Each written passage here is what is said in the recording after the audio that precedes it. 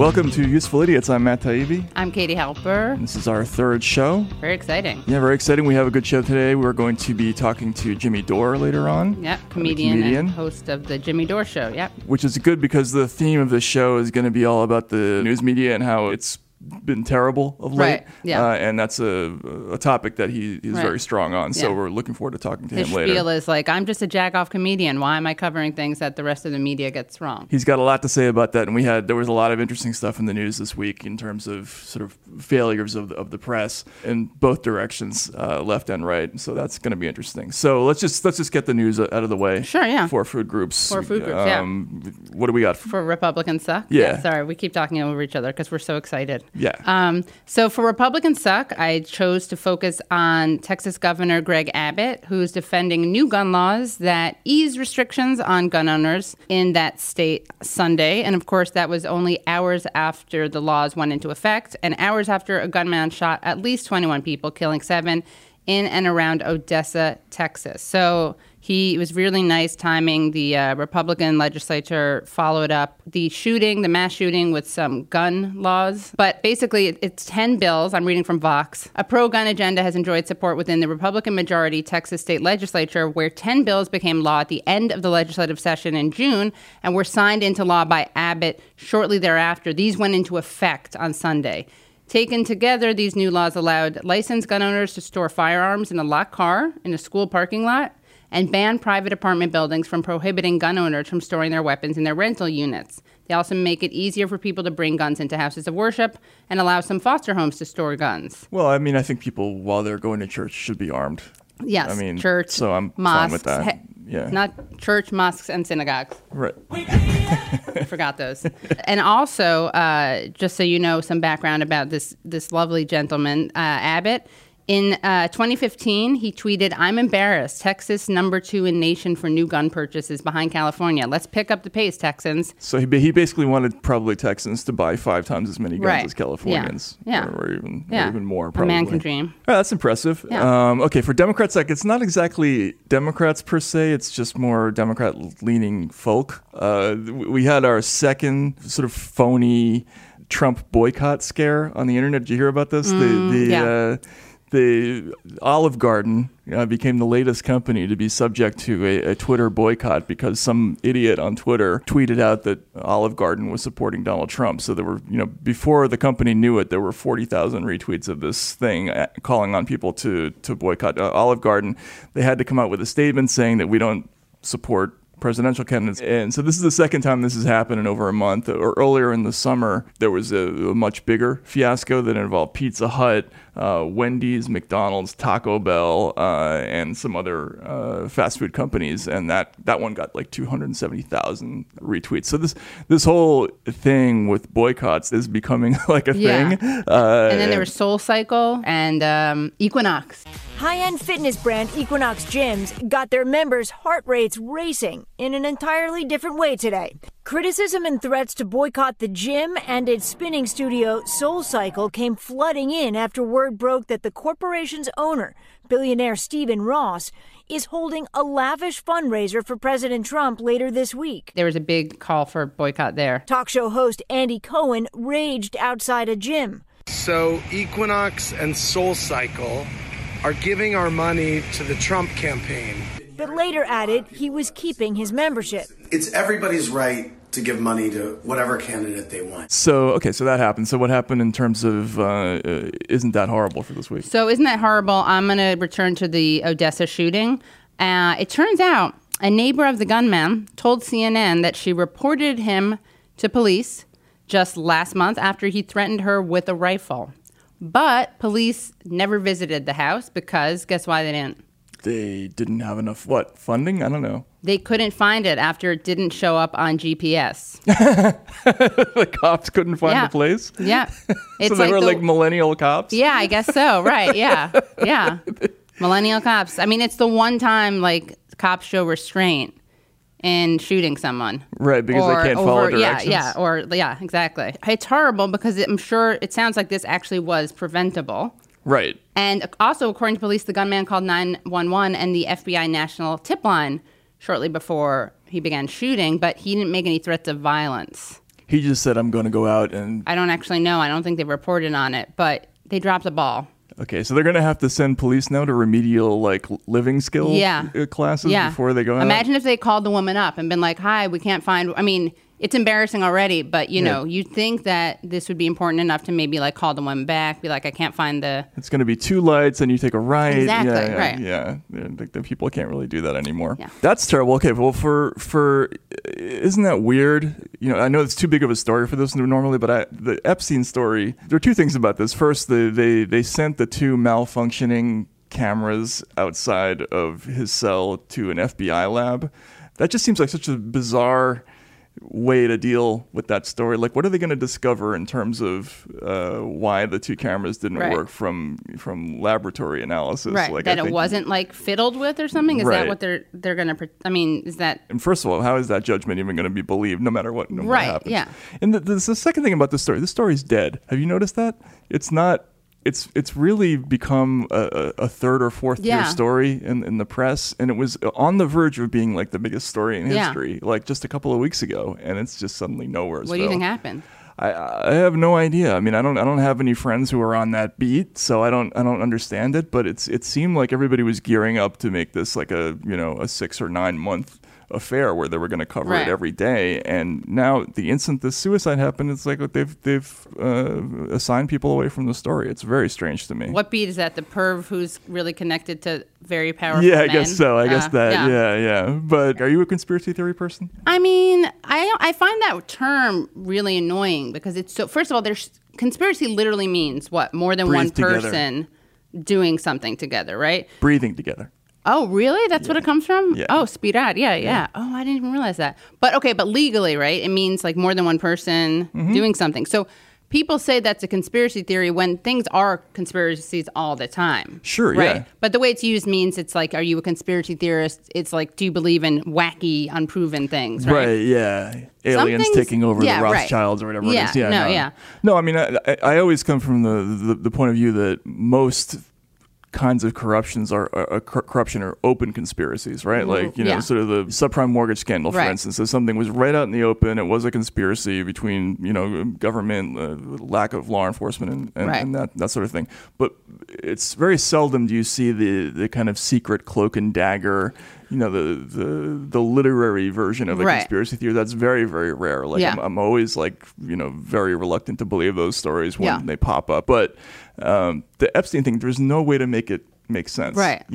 As a conventional corruption story, it's just there's something about it that's really strange, and you would think that would be a thing that would attract every journalist on earth to cover the story, and for some reason suddenly no. But isn't that part of? I mean, I don't know what the conspiracy theory is, but that also makes sense, right? If part of the conspiracy is that. No, it's very weird. We should do a whole thing on that. That's another. Next time. Sadly, we can't have Epstein on. Well, we could. It just wouldn't be very interesting. Right. It's true. Yeah. That's good. Yeah.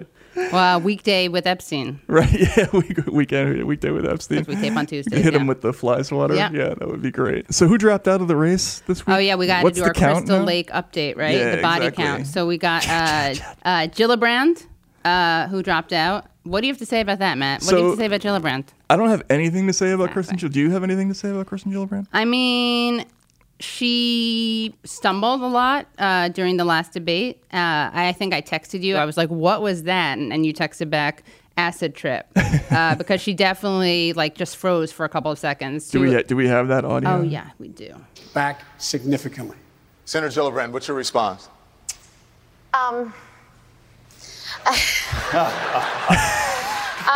Again, President Trump. That was a unique debate moment. And there have been some bad debate screw-ups. I'm trying to think back in history. But I can't remember one where a person just literally is like, I got nothing. Yeah, it wasn't a great moment. Like, where was she doing? I don't know. Was she texting playing some privileged white women and telling them not to vote for Trump? That was her debate, her privilege, white privilege thing. Check, yeah. I kept trying to figure out during the campaign what the logic behind her candidacy was, and I couldn't figure out exactly where she was trying to slot in. It was very strange. Anyway, she's out now. So she's out. Yeah. So who do you think the next dropout is? I'm hoping it'll be Buttigieg and Klobuchar. I don't think it will be, but those are the ones who I'd like to see gone. I'll go with Bennett. Bennett. I went to Wesleyan, and his father was the head of Wesleyan. Really? Yeah. Doug Bennett. He talked like his son if his son had a mouthful of marbles. He already kind of talks like that. Well, even imagine more marbles. So it was like 2 mouthfuls of marbles? Yeah, What's the 2 mouthfuls of marbles. Yeah, okay. Yeah. The thing is, he serves a purpose in the race as being somebody that they can use to beat down the progressives with, what do you think about Bennett's plan? Right. I think they should just count Bennett, Delaney, Bullock. They should just count them as one. Well, they're not on the debates should anymore. Be like a three amigos thing? Yeah, the 3 centrist, moderate, boring amigos. Yeah. And then throw Klobuchar in there too. Good movie concept, actually. Yeah. Okay, so this was a really bad week for the news media. There were 2 pretty sort of hairy news media. Scandal is kind of a strong word, but there were two flubs. They're worth talking about in some depth because they represent 2 different species of complaint that people have about the news media generally, and this is why we're doing this kind of media sucks themed podcast. But the one that got a lot of attention, especially on progressive Twitter last week or on the social media, involved the Bernie Sanders fact check. Now, there's a fact check column in the Washington Post. And first of all, fact-checking columns are a relatively new craze. I mean, they've always existed, but in the Trump era, they've suddenly assumed this new importance, and it's part of the media's self-image. This democracy dies in darkness thing, that we're the protectors of fact. There are all these fact-checking sites, online, PolitiFact, et cetera, et cetera. The Post is really into this whole thing, and they did a fact check of something that Bernie had said, which was talking about how 500,000 people go into bankruptcy every year because of medical costs, or their medical-related bankruptcies. And the Post did this whole fact check that was based on the fact the stat came from a study that was done by this guy named David Himmelstein, and it was published in the American Journal of Public Health. Now, there's a bunch of things about this that are crazy. First of all, the Post had itself cited that same statistic in an earlier piece. So clearly the fact was checked well enough for its own publication previously. But what they did with this is they went into the whole methodology of Himmelstein's study, and they looked at how he had come up with the 500,000 number, which was based on the idea that he had sent out surveys to a large number of people who had gone into bankruptcy and asked them whether it was very true or somewhat true that their bankruptcy had been related to medical costs, right? And they concluded essentially that he was overrating the impact of medical costs on bankruptcies, despite the fact that Himmelstein pretty conclusively laid out his numbers. He may even have been undercounting because we were talking about 500,000 households essentially, right? So it could have been as many as 2 million people. But they went and they drilled down so far just to get under the skin of that one number.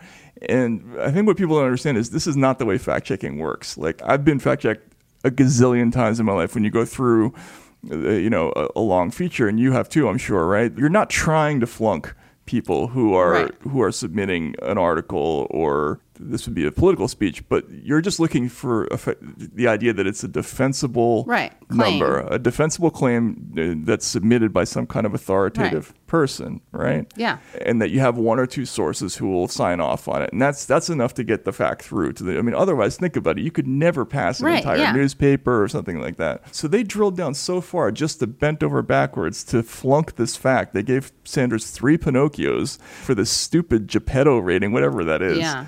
I know. And then after that, they're like, the guy isn't peer reviewed. They get a letter back from them saying it is peer reviewed, and they still won't admit that they made a mistake. They won't retract it.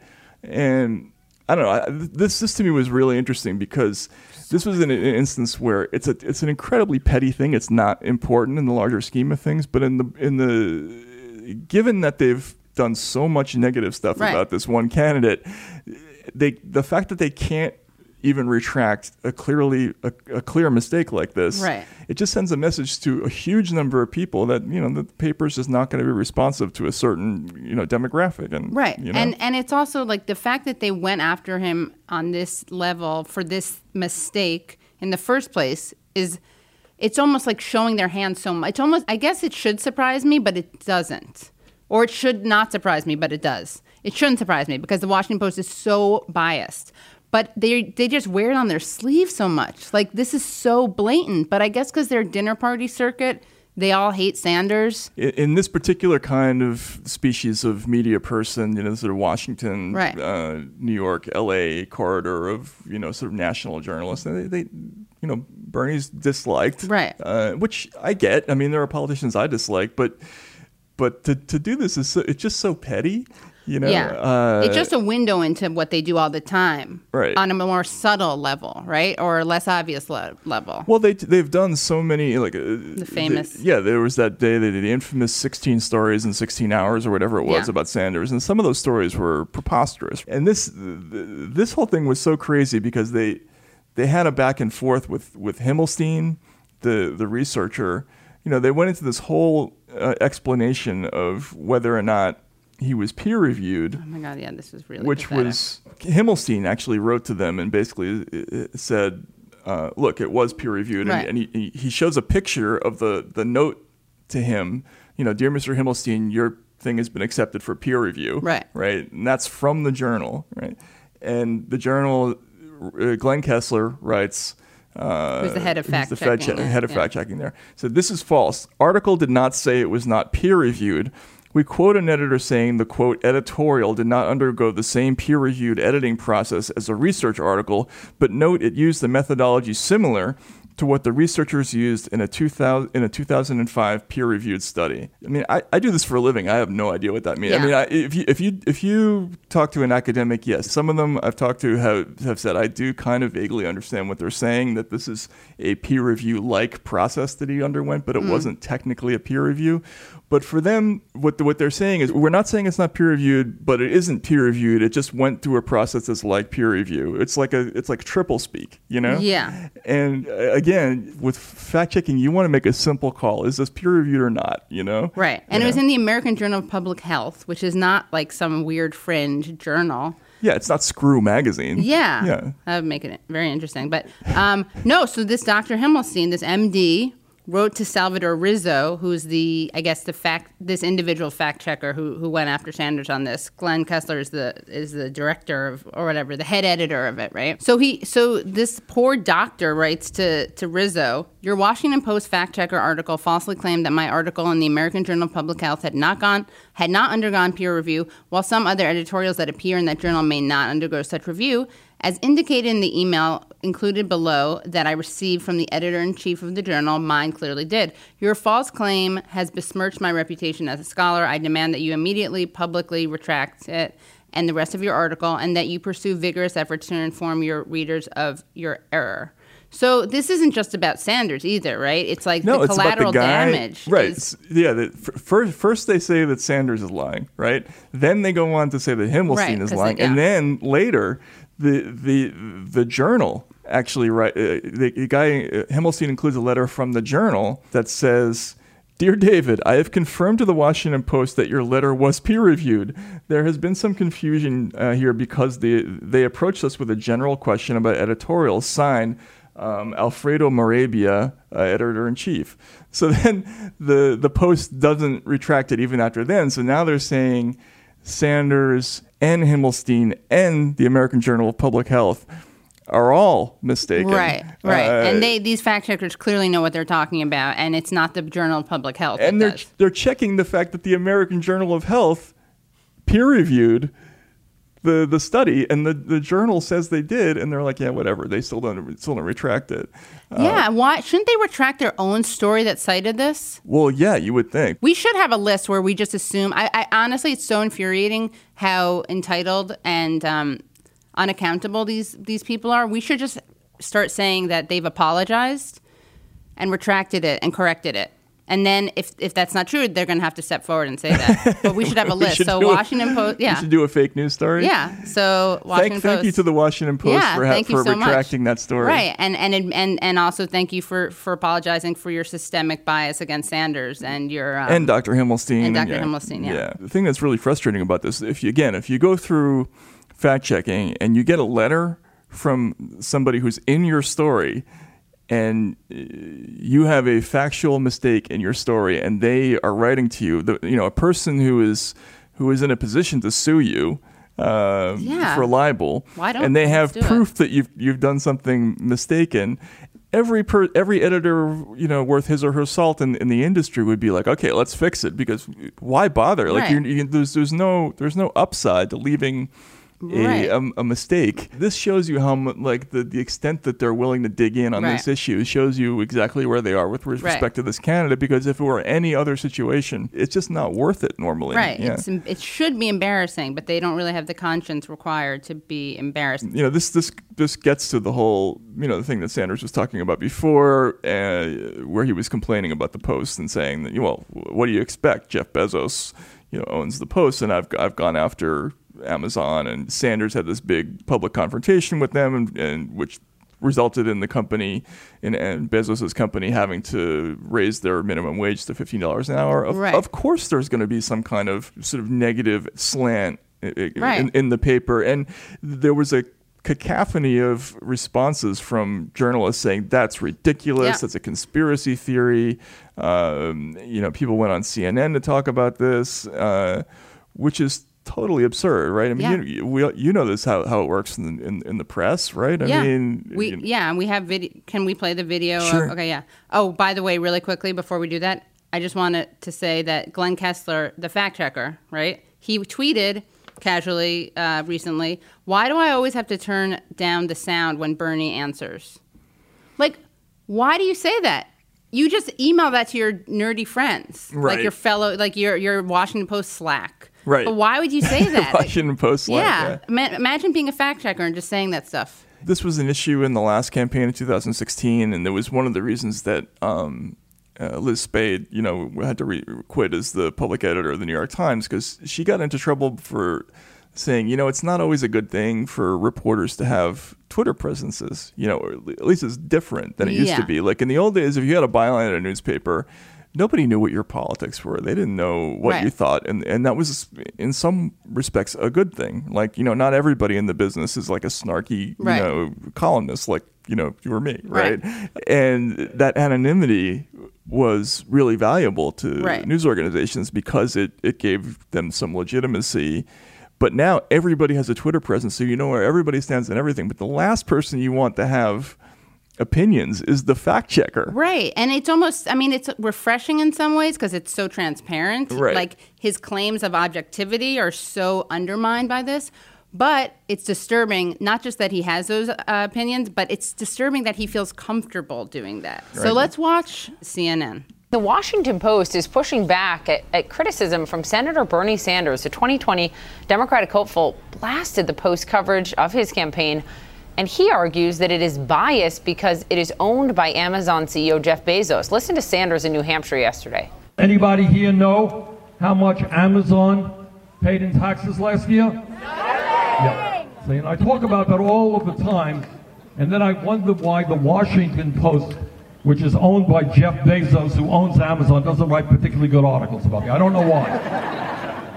He failed to provide any evidence of that. Those past comments along those lines were echoed by his campaign and prompted this reply by Marty Barron, the executive editor for the Washington Post. Quote, Senator Sanders is a member of a large club of politicians of every ideology who complain about their coverage. Contrary to the conspiracy theory that the senator seems to favor, Jeff Bezos allows our newsroom to operate with full independence, as our reporters and editors can attest. From the Marty Barron. That kills me, that he part. was played by Lieb Schreiber in Spotlight. How can we criticize him? I do like Schreiber. But that is the most ridiculous thing. And when you're going against such a standard like the Washington Post, which has come out and said from Marty Barron himself that you are perpetuating a conspiracy that sounds just like the President of the United States. You're like, it's such a conspiracy that even the publisher... it's preposterous. If somebody said, if you worked for Fox News, nobody's going to say anything bad about Rupert Murdoch. There isn't a single, Democrat or progressive in the world who would argue with that. It's a self-evident statement, and everybody knows that that's how it works in this. Nobody comes down and red pencils your copy, right? Which we'll talk about. Yeah. But on top of that, imagine if your defense of that was like, even Rupert Murdoch said it's not true. Like, why does she think this is a good argument? It's the exact opposite of a good argument. It's like, that's the last person you quote. You'd say even this objective person who has nothing to do with this, or even this person who loves Sanders, or even this person who hates the Washington Post. But no. If you're going to make that accusation, you better be able to offer some proof. Mm-hmm. Otherwise, you are acting just like Donald Trump. I'm sorry. Okay, so the Trump thing, if you criticize the media, you're Trump. That's a faulty syllogism. Yeah. Like, you ever heard the Woody Allen joke, like, Socrates is a man, all men are mortal, therefore all men are Socrates? That's exactly what they're saying. Donald Trump criticizes the media, Bernie Sanders, therefore Bernie Sanders is Donald. It doesn't work that way. Like, just because Donald Trump does something doesn't make all criticism of the media invalid. It doesn't make it Trumpian, per se. And also, look what the way they're criticizing it. Like, Sanders isn't saying anything threatening. He's not making fun of journalists for, like, being disabled, right? Like, the fact that you could compare those things. I mean, I remember seeing this a lot in 2016 with TPP. People were like, oh, they both oppose TPP. Right. Like, well, you know who else opposes TPP? The Sierra Club. Doctors Without Borders, Feminist Majority, Now, all these groups that the liberals who are making that argument claim to support. Like, there is overlap. Politics makes for strange bedfellows. Yeah. People support things for different reasons. And is Noam Chomsky Trumpian with all of his critique of the media? Right, manufacturing consent. That's he's, like Trump's, Mein Kampf or whatever. And the thing about this, and I think Jimmy is going to get into this a little bit too. The whole issue when they get up there and they say, oh, who owns the newspaper doesn't have any impact on our coverage, or who advertises in our channel doesn't have any impact on how we cover things. Everybody knows that's bullshit. Right. Look, I've worked for news organizations and have come up against the problem of criticizing an advertiser before. Right. Like, it comes up, right. and beyond that, it on an unconscious level, it's that's where it works. It works at the point of hire. You know that if you start being a jerk about certain things, you're not going to get promoted in this company. And you wouldn't have been hired in the first place, right? And then once you get there, it's not all overt. And that's why people like Jennifer Rubin and Max Boot rise to the op-ed page, and and the Glenn Kesslers of the world will do fine. The point is, denying all this just completely undermines the credibility of the press with huge swaths of the public, left and right. Wow, Matt, you sound like Trump. Exactly. Wow, yeah, saying that and the same people who are making this point are like people who accuse the press of being biased against Hillary Clinton. Oh, right, yeah. I mean, it's all in the eye of the beholder, right? I mean, like, bias exists everywhere, and it's just a question of like how upfront you are about it. It's the denying it that makes it difficult, So totally. And then we get into the sort of the other example of the false equivalency. Yeah, or how you can hurt your credibility is the thing that happened with Lawrence O'Donnell last week. Right. So Lawrence O'Donnell, in the middle of like the transfer over to Rachel's show, right? Or it was other way around. It was the other way around. Yeah, exactly. He comes up with this, a scoop. This single source close to Deutsche Bank has told me that Donald Trump's loan documents there show that he has co-signers. That's how he was able to obtain those loans, and that the co-signers are Russian oligarchs. What? Really? That would explain, it seems to me, every kind word Donald Trump has ever said about Russia and Vladimir Putin, if true. And I stress the if true. And it's funny to watch Maddow, who's not exactly a skeptic when it comes to Russiagate allegations and Trump conspiracy theories. She's like, she looked like disturbed, shocked, incredulous, like, what's going on? Yeah, but it was a big story, right? Yeah, and I should say, I don't necessarily disbelieve it. It's possible, Look, Donald, there's been reporting in the past that suggested that he's had Russian financing.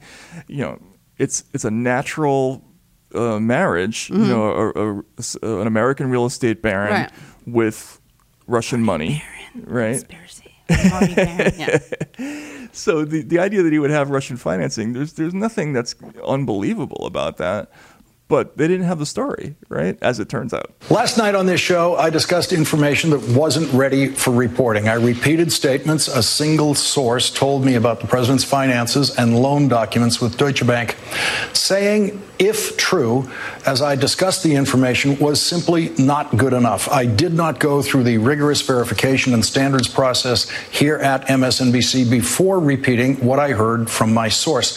Had it gone through that process, I would not have been permitted to report it. I should not have said it on air or posted it on Twitter. I was wrong to do so. So I guess what makes this stand out is that he actually copped to it. Exactly, right? exactly. And this is if this had happened a year ago, we would barely have even noticed this story because this was happening routinely at the time. And it's a feature of kind of the modern media landscape because the business model now is so divided. So we have networks that basically cater to people who identify as Democrats or blue staters, and then we have Fox on the other side, and the Daily Caller, and et cetera, et cetera. So it's because it's divided like that. What tends to happen is if you do a story and you screw it up, the retraction is going to appear on the other side. Right. In other words, like the New York Times is going to do a story. If they get something wrong, it's going to be the Daily Caller that points it out, and not the vice retraction, versa. the rebuttal, right? The rebuttal, yeah. Well, sometimes it's not really a retraction. It's just like that story turned out not to be true, right? Right, but it's the other side saying it. It's the other side will say it. So for an example, there were so many of these Russia stories in the last couple of years that kind of like went sideways after they were released. Like the New York Times did a huge kind of narrative driving story. Like Trump campaign had repeated contacts with Russian intelligence, and later on, James Comey was testifying, and he in congressional testimony says that story is not true. But the Times didn't retract the story. It was discussed in conservative media, right. And that happens the other way too. Like you'll see false stories right. or stories go sideways on Fox or in conservative media, and then it's we talk about it on the other side. Right. And then if you mention the thing that, let's say, MSNBC or New York Times got wrong, then you're Trumpian, or you're repeating right-wing talking points, or you're repeating or defending Trump, or something like that. Right, yeah. Or why are you parroting a right-wing site? Right. It's like, well, we don't want to be. That's kind of the point. If right. only like the left actually retracted stuff, then we wouldn't have to be citing these sites because it would be covered here. Right. When you have a divided landscape like this, what ends up happening is people sort of implicitly understand that everything's politicized, right? And if they see that you're not retracting your own screwed up stories, they just don't believe you. Like if you even if they like what you're saying, and so this is a huge problem, and this is one of the things we're going to talk about with Jimmy, which is you think about the way the media is organized right now. You take a company like MSNBC. Or the Washington Post. Let's take the Washington Post for example. They're dumping on the Sanders voters, right? And they're basically telling them, we're not going to listen to your complaints, like they're not valid enough for us to do a retraction. But they're also dumping on the Trump people at the same time. So who's their target audience? 25% of the public now? Or is it less than that because a portion of the public doesn't vote? Like, isn't that weird? I mean, Yeah. And this is a totally different business from what it used to be when we were trying to have credibility across the board. Right. Yeah. I mean, what's really distressing about all this is that I think a lot of the people in the business who have kind of watched this happen over time. It's like being frogs in boiling water. They haven't realized how bad it looks.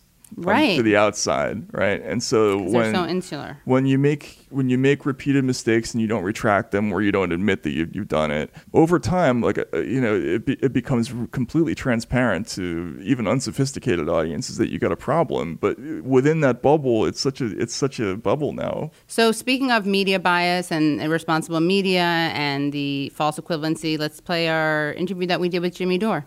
This is a really fun interview. Jimmy at one point gets so wound up that I actually was speechless just watching him during this chat. It was really fun. So tune in now. We're really excited to be talking to Jimmy Dore, a comedian, host of the Jimmy Dore Show. Welcome. Well, it's amazing how you can feign excitement like that. I mean, I am excited. Sorry, I'm so really dry. Excited? You're gonna have to do the opening, whatever. Hey. Oh, hi, Katie. Is that good? How are you, Katie? Good. How are you? It's good to see you. Did a great job on the show. Thank you. Yeah, I did Jimmy's show. It was great. And, I have to say, something really moving about your show at the end of the show. And Jimmy's a comedian. Obviously, he's really funny. But at the end of your show, you actually started everyone in the room chanting, "All wars are bullshit." Correct. And it was really moving. I have to admit, I couldn't chant along with it because I was afraid I was going to cry. But I was like, oh my God, it's so rare to hear this. And I thought that was kind of a great example of your purpose. You're very funny, you're very angry, but you really do have a very important message that's actually, as corny as it sounds, it's very pro-human. Like, you actually like people, as angry as you come off, and you're angry because you like people. So, that's right. Can you describe for us what your show is? Like, how do you describe your show? Because it is an interesting combo of different things. So I like to describe my show as what the Daily Show would be if it wasn't hosted by a millionaire and produced by a giant corporation. Is that where you got the concept? Were you watching the Daily Show and thinking, this is how I would do it if I had a... So I was, it all started in 2006. The UCB Theater opened in Los Angeles, and they asked me if I would do a show. And at the time, I had hurt my back, so I was watching a lot of TV news, and I just couldn't get over it. I couldn't get over how bad it was. I couldn't get over it, and I wanted to show everybody. And so when they asked me to do that show, I was like, I know what I'll do. I'm going to just show video clips of the news, and people are going to freak out. So it was right when, the Daily Show was huge, and Jon Stewart pioneered that kind of genre of video, how to use it. And so I learned a lot from watching him and whatever, but there's a lot to it, using video in a live setting. And so it took a while for me to figure out how to do it right and correctly. And that's all started at the UCB Theater when I started doing, it was a show called Pop and Politics, which led to my hour special on Comedy Central, which was called Citizen Jimmy. And that led to me then getting on the Young Turks, which then led to the Jimmy Dore Show. What was the first material that you were doing? From what I remember, it was just about the ridiculousness of the news going along with the Iraq War and stuff like that. So now people pretty much get it. But still, people turn to MSNBC as like it's some kind of alternative news programming instead of being produced by the exact same people that they're supposed to be. That's the theme of my show, is that the problem with the news is that they're owned and funded by the people they're supposed to be investigating and exposing. And of course, you're not going to get the news that you need to know about from those people, which is why we're in 8 wars that nobody gives a shit about. 80% of the people live paycheck to paycheck. 50% Americans can't afford like a $400 emergency. 30 million Americans don't have health. I mean, that's because the people who bring us the news are all owned by the people who want to keep that status quo. I mean, that's not anything new, but it's for really rare to hear for some reason, even in comedy. Right now it's kind of a sad time for comedians. Because they've been sucked into this Russiagate bullshit, and instead of debunking it and standing up to Red Scares, they play right along with it. Every late night talk show, first of all, there's no even reason for those shows to exist. Who the hell would go home? So I was watching Conan O'Brien the other day, just for not the right reasons. Right. And were you high? So yes. Right. So they announced Andy Richter's podcast. He has a new podcast. And I was like, wow, maybe they'll talk about something interesting on that podcast, because they never fucking talk about anything interesting on this 22-minute show he does a night, which is why podcasts are big now. Why would you go watch that show when you can watch, someone speak interestingly? Joe Rogan outdoes all of them. Right.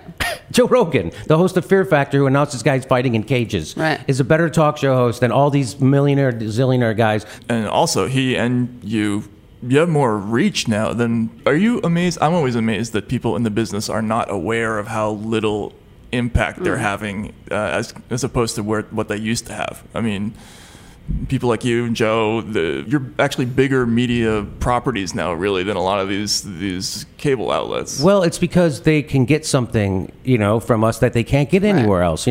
People want to have funny, interesting conversations about politics. They turn on Bill Maher. They're getting corporate claptrap. It isn't insightful one bit. That show, So I am surprised when powerful people recognize me publicly. Like when Neera Tanden, who's the president of the Center for American Progress, very familiar, we're big Neera fans. Came at me on Twitter. It was like, oh, I thought you were going to pretend to not notice me your whole life. Right. But it's bothering her so much that I outed her for the fascist war criminal that she really is, because she got revealed by WikiLeaks that she wanted to steal the oil in Libya. She was advocating for stealing their oil so we could fund more in interventionist wars, because if we don't, we're going to have to cut social programs at home. And that would piss people off. So in order to keep being able to do these foreign wars, we better start stealing their oil. That was Neera Tanden revealed by Julian Assange, and now she's advocating for his imprisonment and death, right? And so I just called out, no, you're the real fascist. So the fact that I do a video that she watches and then she actually tweets about it, it's like, oh my God. Thanks for the PR. I'm a drunk nightclub comedian who smokes pot in the morning in my garage, and it's bothering these people. Why? Because there is no adversarial journalism in this goddamn country, and it's up to people like me. And that's why our country's in such a bad shape when it lands on the shoulders of people like me to be the anti-war voice. You know, it's we're in a sad state of affairs. And of course, she tweets like, when Jimmy Dore harasses me, I just ignore it. Cut to her tweeting about Jimmy Dore allegedly harassing her. It's like an interesting way of ignoring it. How many? She's like 90,000 followers or something. Yes, and she's got a whole network of trolls that are. Oh my gosh! Yes, it's not just her individual. Yeah, we should do a game like Guess That Troll. Name which Neera troll it is. Yeah, no. I mean, look how bad it is. Sirius XM has a progressive news channel, which is the opposite of a progressive news channel. Run by Zerlina Maxwell, the Hillary Clinton. Who's the most anti-progressive person in the world. She hates Bernie. She constantly, she lies about him publicly. She's caught and outed. And by the way, it doesn't hurt her. She doesn't, because when you lie at the behest of the establishment, there's never a price to pay. Yeah. Ever. You fail upwards. That's right. Fail forward. Yeah. No, I don't know if you remember this. One of her greatest hits of dishonesty was when she just said that she clocked it, and Sanders, during his kickoff speech in Brooklyn, didn't mention race or gender until 20-something minutes in. And people were like, wait, he's literally he's on film mentioning these things 5 minutes in. Like, I feel like liars used to be better at it, but I guess it's this entitlement and this impunity that lets them actually say things that are totally debunkable. In this media environment, I think the Russia story is a great example. Just keep going forward, just keep saying the next thing, and the news cycle will never catch up to it. Right? Exactly, that's exactly right. And someone, I forget who, made the analogy that in the West, or the Old West, when they would form a posse, they would always bring a couple extra horses for when their horse got tired, they would just jump on the other horse. And that's what Russiagate turned out to be. That they just, oh, really? So there's no Russiagate? Well, we're going to jump on the obstruction horse, and we're just going to keep riding it, and without taking a breath. Right. And we're just going to keep going. And so that's what I thought. I thought, I was hanging on. I thought the Mueller report was going to set everything straight, right? And I was at the Young Turks at the time, and they were... Well, it's kind of like an abusive relationship. Like, you keep hoping that there's going to be a breakthrough, right? You're like, it's going to change now. Once we see this with the Mueller... If I just do good work, if I just keep my head down and keep doing good work... Yeah. And, well, I don't put my head down, but I do keep doing good work and screaming it at the top of my lungs. Maybe everything will turn out good. Right, no, right. That's not how it works. Right. People have no idea how unnews the news is. Right. I mean, there's also the issue of people, when they watch the news, they don't realize they're watching a consumer product. Exactly. That's the other thing that drives me. People, they're just telling the truth. Look, do you think it's a public service that they're doing? I mean, this is a money-making corporation, right? I mean, there's a profit incentive in terms of every piece of content that you see. Worse, it's the people in the business, right? The people who consider themselves journalists, who have no idea how they've been groomed for that job since they were in kindergarten. Right, because if they thought a different way, I was at some kind of meeting in San Francisco, a bunch of journalist types, and I'd always get uncomfortable around those people. And I was on a panel, and there was a guy, regular journalist guy, award-winning guy, and he always likes to start off, well, you're not a journalist, right? That's what he says to me, and I'm like, well, did you go to school for journalism? You got your degree? And of course he didn't. Right. He's like, of course, me neither. We're exactly the same. All journalism is sticking your head down the street and seeing what's happening. That's called journalism. And they can't even fucking do that. Right. And so when he's like, when we're in these editorial meetings talking about war, we don't talk like that. We don't talk like you think we talk. And I go, well, isn't it amazing that every news organization is always for every war, even though you guys don't have secret meetings? How does that happen? Right. How does that happen? That's because you're chosen, just like broadcast news. Have you guys not known how this works? You're chosen. Guys like me are not chosen to work for companies like yours, and if they do, they fire my ass. They fire Chris Hedges when he told the truth about the Iraq. They fired Phil Donahue. They fire Ed Schultz just for covering Bernie Sanders, and people still turn into MSNBC as if they're getting the news. And Rachel Maddow and Chris Hayes didn't quit when that happened. Jesse Ventura, they unhired him. That's right. He's still living in a house he calls Casa MSNBC that he paid for with the money that they had to pay him for his contract. Yeah, exactly. So and people think that's the news, and then those news people when you actually do the news or you say something truthful about a war, like I do, they'll smear you. Right, that's the other thing. And they make you, just like they do to Tulsi, they make you feel icky. Yeah. About when, I think I heard you say that, actually. That's the point of propaganda, is to make you feel icky when their name comes up. Yeah, you create an ick factor around somebody, and people are afraid to associate with that person, retweet, anything like that. I've said this before, there's a visceral feeling you get when someone you know is smeared, or someone you retweet is smeared, or someone you've had on your show is smeared. I get it, at least, and I've said this on Twitter. And I say it because I want people to know that there is this pressure that people feel. Like, I think that people don't get it. There really is, like, the ick factor works even when you know that it's wrong. Like, the difference is whether or not you give into it, but it's there. There is this collective pressure. And we were just saying how people say the same thing again and again, and they lie and lie. And it really, the other part of that is, for that to work, you do have to smear people, and you have to have this ick factor, so that reason and facts is kind of outweighed by those other things, right? That's what lets you ignore the reasons and facts, because you're in this emotional zone where it's like, oh, this person, they're just a bad person. Like facts aside, this person's just an Assadist, an apologist, and then you don't have to look at the content, right? Which is what we saw with Kamala Harris and Tulsi Gabbard. As long as you employ a smear, that trumps everything else. And you get that a lot. I just was called racist because I won't have Andrew Yang on my show, who I had on my show. Oh, yeah. Of course, I've had him on. We talked for like an hour. It's a weird thing to see people weaponize. That's the term, right? Weaponize identity politics. That's what that's called, right? It's weird to be the victim of that and see people do it so disingenuously and do it. Like, to accuse someone of being a racist falsely, to me, is, I don't know if it's as bad as actually being a racist, but it's certainly just as immoral. So I have a question for you about your political evolution. You said, like, in 2006, you were doing stuff at UCB. You were already aware of the MSNBC stuff, the MSNBC bias, right? Right. Did you go? But I still but that's when they went and got Keith Olbermann. So I'm like, well, maybe they'll be good, right? And, I was really a big Keith Olbermann fan at that time, like a lot of people were. Also sad to see what happened. I mean, I know that I will look back at things that I wrote and said, and I kind of cringe. But did you have an evolution where you were more like... Yes. Well, so can you talk about that? The big moment for me was when I read Listen Liberal by Thomas Frank. Right. So, I mean, I was always lefty and whatever, and, pulling for MSNBC. And I always thought it was a left-right paradigm. I always thought it was left-right. Yeah. And Democrats, Republicans too? Yes. I couldn't understand Republican. I couldn't understand right wing. I don't get, Ben Mankiewicz used to always say, you can't even talk to these people because it takes 80% of your time just to unwind the crazy, right? Yeah. And I felt the same way. Well, I feel that way about Russiagators now. Right, you can't even talk to them. So that's when I realized, it's not left, right. It was Listen Liberal. When if you read that book, you can't not be a radical after you read it. Although somehow Thomas Frank manages, and he wrote it. But it just shows you the rot, and said there is no two-party. It's all fake. It's all phony. The words that he said they know how to pay fealty to democracy, and they know how to pay fealty to liberalism, but they don't. Then they do the exact opposite, right? Like Barack Obama came in power, and he made the banks bigger. People wanted him to break up the bank. He made them bigger. Right. He took us from 2 wars to 7. He made the Bush tax cuts permanent. He opened the Arctic to drilling whenever Shell Oil asked. Did it twice. There's fracking pipes underneath this country because he lifted the ban from the 70s on exporting fossil fuel. I mean, he's going to let it play out. He let cops crack the heads of peaceful protesters all across this country and occupy walls. I mean, there was no difference between electing Barack Obama and electing Mitt Romney. We would have got Romney care anyway.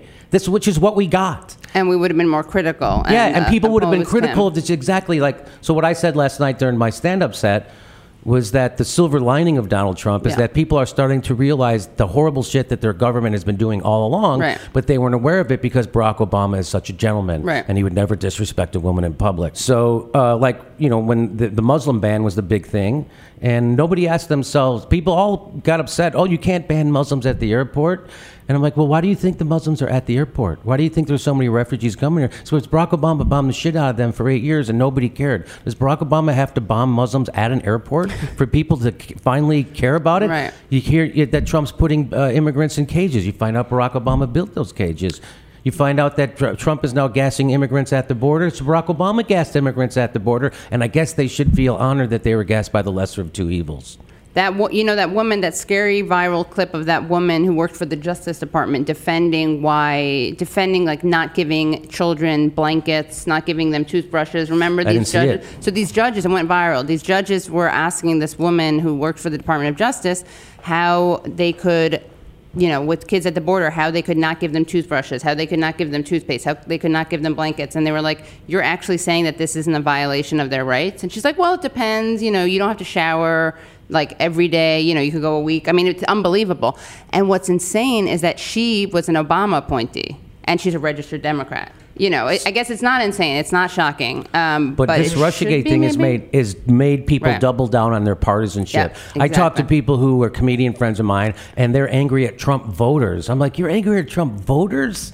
You have to understand that we're all in this together, and that what made people so desperate to vote for a clown. And if you're such an opposition party, how did you lose to a guy who's a game show host? That's who I want to make fun of. The people who couldn't beat a guy who's a big piece of shit as that. There's really something wrong with you if you can't beat that guy. Right. That's a big problem. And so it's just amazing to me to see it's still people get caught up, and that's what Russiagate has done. It's made people double down on their partisanship. It's made them dumb. They say Trump is a divider. They're both. But that's what the elites want. They want us fighting left-right instead of top-down. And that's where the real fight is. And as soon as everyone realizes, that's what Fred Hampton realized, which is why they killed him. Right. Class is such a taboo in this country. Yes. In the media, we just don't cover it at all. We don't cover class distinctions in any way. We talk about left-right, Republican, conservative, progressive, reactionary, but we don't do poor, rich. Upper class, lower class. It's just not part of the nomenclature anymore, or if it ever was. Right. And there are no working class voices really in the media, right? In the major media, are there? I mean, there used to. There's no right? Jimmy Breslin's anymore. Right. There's nothing, right? There's right. No, Mike Royko. Yeah, exactly. Yeah. Even Stephen Colbert, to watch his transformation from doing what I consider to be the best political comedy show in the history of comedy to doing just another watered down Russiagate bullshit show. Did you see his interview with Tulsi Gabbard? It was just shameful. It's just shameful. It's just like talking points. It's just so. He's like, he literally said to her, "I think America is a force for good," and it's just like, why don't you just go home? What are you doing this show for? Right. What is the point of you? We need another rah-rah fucking voice on television? Wasn't that he was satirizing before? That's what he was. He became the character he used to make fun of. Right. And that's why it's so, I mean, again, it's just amazing to see these people I've respected and looked up to being better than me and just completely reveal themselves to be just as shallow, empty, and bullshitty as anybody. And I don't even know what he gets out of it. So, like, what's the difference between having $10 million or $15 million?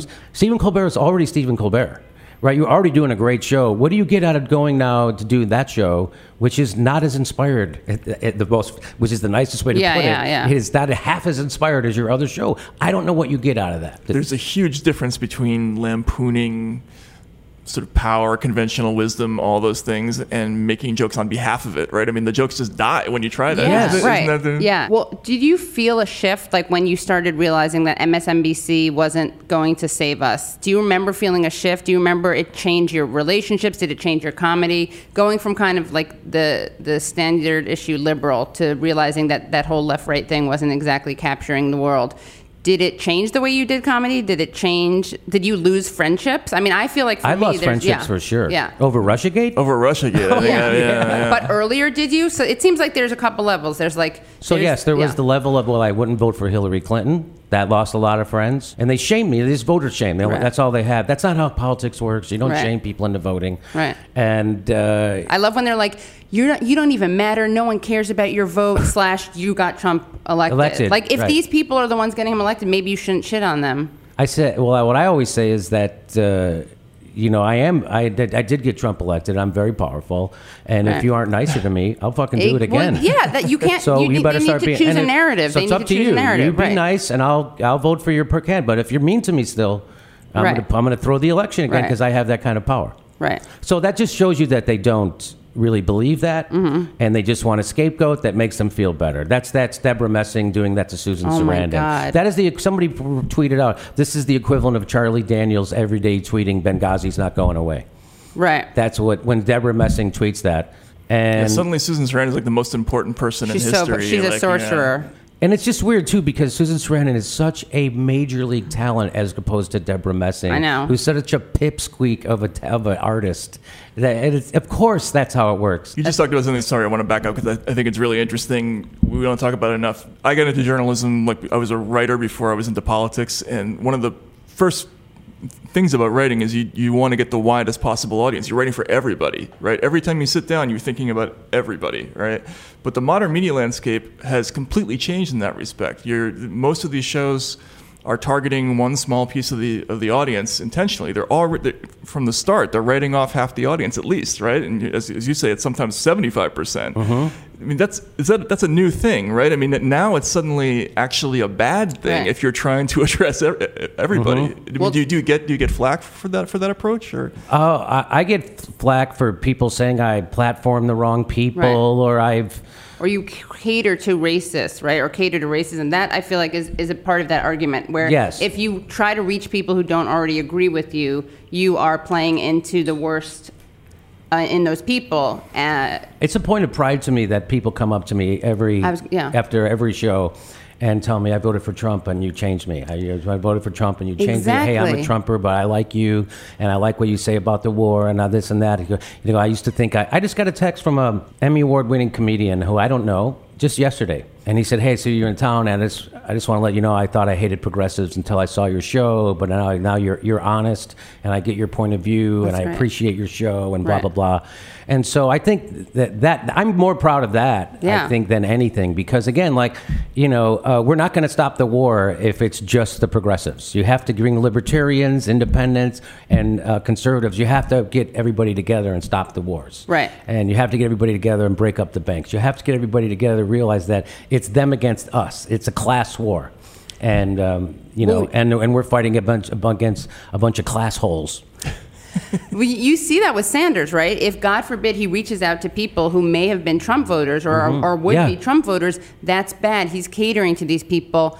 And the solution... Isn't that politics? I'm just so confused. Well, it's not only politics, but if you care about the victims of Trumpism, right? Which these people claim to do, the people who say he's catering to racism or racist, if you care about stopping Trumpism, you want to reach these people and convince them to not vote for Trump. If you turn your backs on them and call them deplorables, what do you think they're going to do? That's bad voter outreach. It's bad voter outreach, exactly. And so I think that's so powerful. Like, that is what you're doing through your comedy, is, God forbid, you reach people who don't already agree with us. I mean, that you need to do that in comedy, you need to do that in journalism, you need to do that in politics, or else you lose. I agree. And guess who's losing right now? Right. The country. The country's losing, but guess who's winning? MSNBC, CNN, the Washington Post, the New York Times. And Fox. I mean, to be fair, they're doing the same thing, but just, it used to be a business for nonconformist, iconoclastic people who dropped out of other professions because they had personal problems or just didn't get along with people, right? Like that was where you ended up. You fucked up somewhere in your life and you ended up in journalism. And there were a lot of people who were really good at the job who just, that was their personality, right? Now it's completely opposite. The people who succeed in this profession are just like you're describing, right? And it's so weird. Why is that? Because the culturally and professionally, the business has changed. That back There's only in the 6 companies for one thing. Only 6 companies, and after all the President's Men, all these sort of upper class kids wanted to get into journalism. A lot of Ivy Leaguers got into it, and they just started hiring. It's so the people who used to go in were these kind of difficult people, and they're just not there. Like Chris Hedges, they bounced people like that out.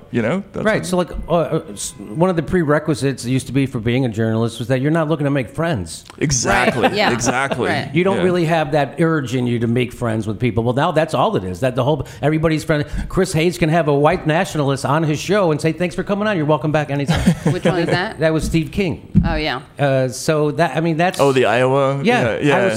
I watched that. My head almost blew off when he did that. I couldn't believe it. But I'm just glad I don't have to worry about comedy being is bad. No, first of all, nobody thinks comedy's important, so people don't walk around with that imprimatur or that feeling, right? Journalists walk around like they're fucking saving the world and they're doing something, and they're not doing anything. And we can sort of close on this thought, but I mean, if you're in a position of influence now, do you have to think about that? I mean, your show is kind of stepping into the role that journalism used to occupy for people. People look to you. I mean, do you feel responsibility about that? Do you feel like you have to change your approach?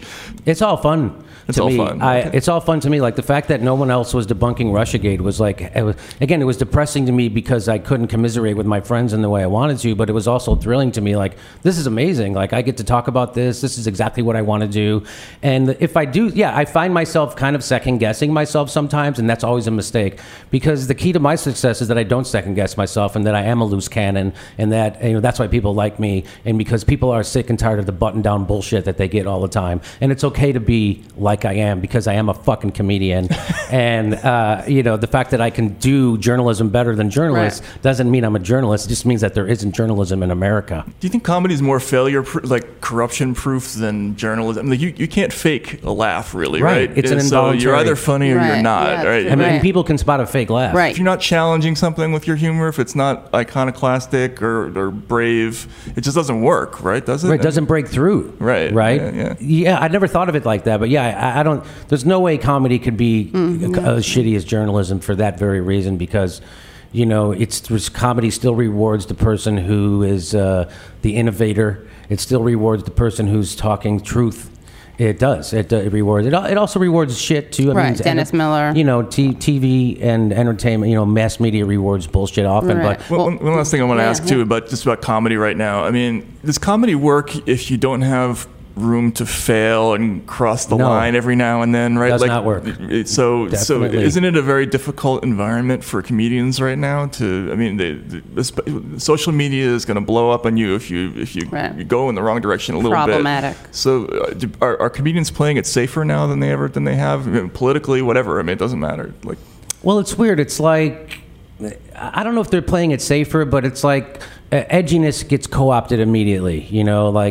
There was a time to be edgy, did rape jokes. Remember that? You remember that, Katie, right? There was an insurgence of rape jokes. And so it was people trying to out-edge each other, but then people just aping shitty edgy. Right. It's like being outrageous for the sake of being outrageous without actually saying anything. And the whole punching up, punching down thing, right? Like, it's not edgy if you're making a rape joke, making fun of a rape victim. Mm-hmm. You can make a great rape joke making fun of rapists. I mean, that's a whole other discussion. Right. And George Carlin made this point, right? You can basically make jokes about anything. I'm always amazed at how little advantage comedians take of their platform. You walk into a comedy club right now, tonight, you might not hear anything about anything.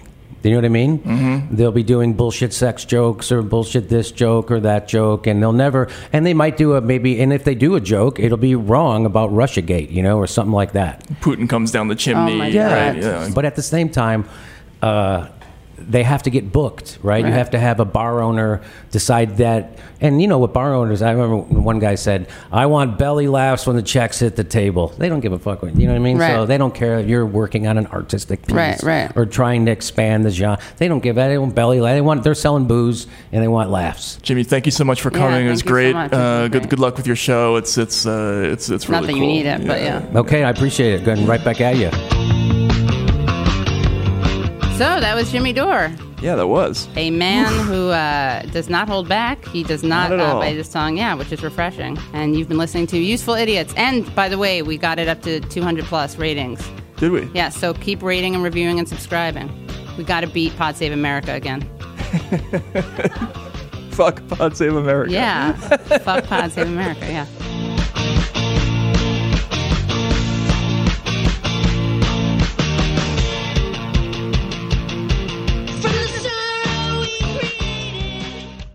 The Bigger Pockets portfolio of podcasts are worthy of your investment. We're having a real conversation as real estate investors. New episodes available every day. It's important to buy where it makes money and not necessarily where you want to travel to. Bigger Pockets, On the Market, Rookie Real Estate, or Money Podcast. The purpose of flipping is to create more cash so then you can reinvest into other types of properties. The Bigger Pockets Podcast, on YouTube or wherever you listen.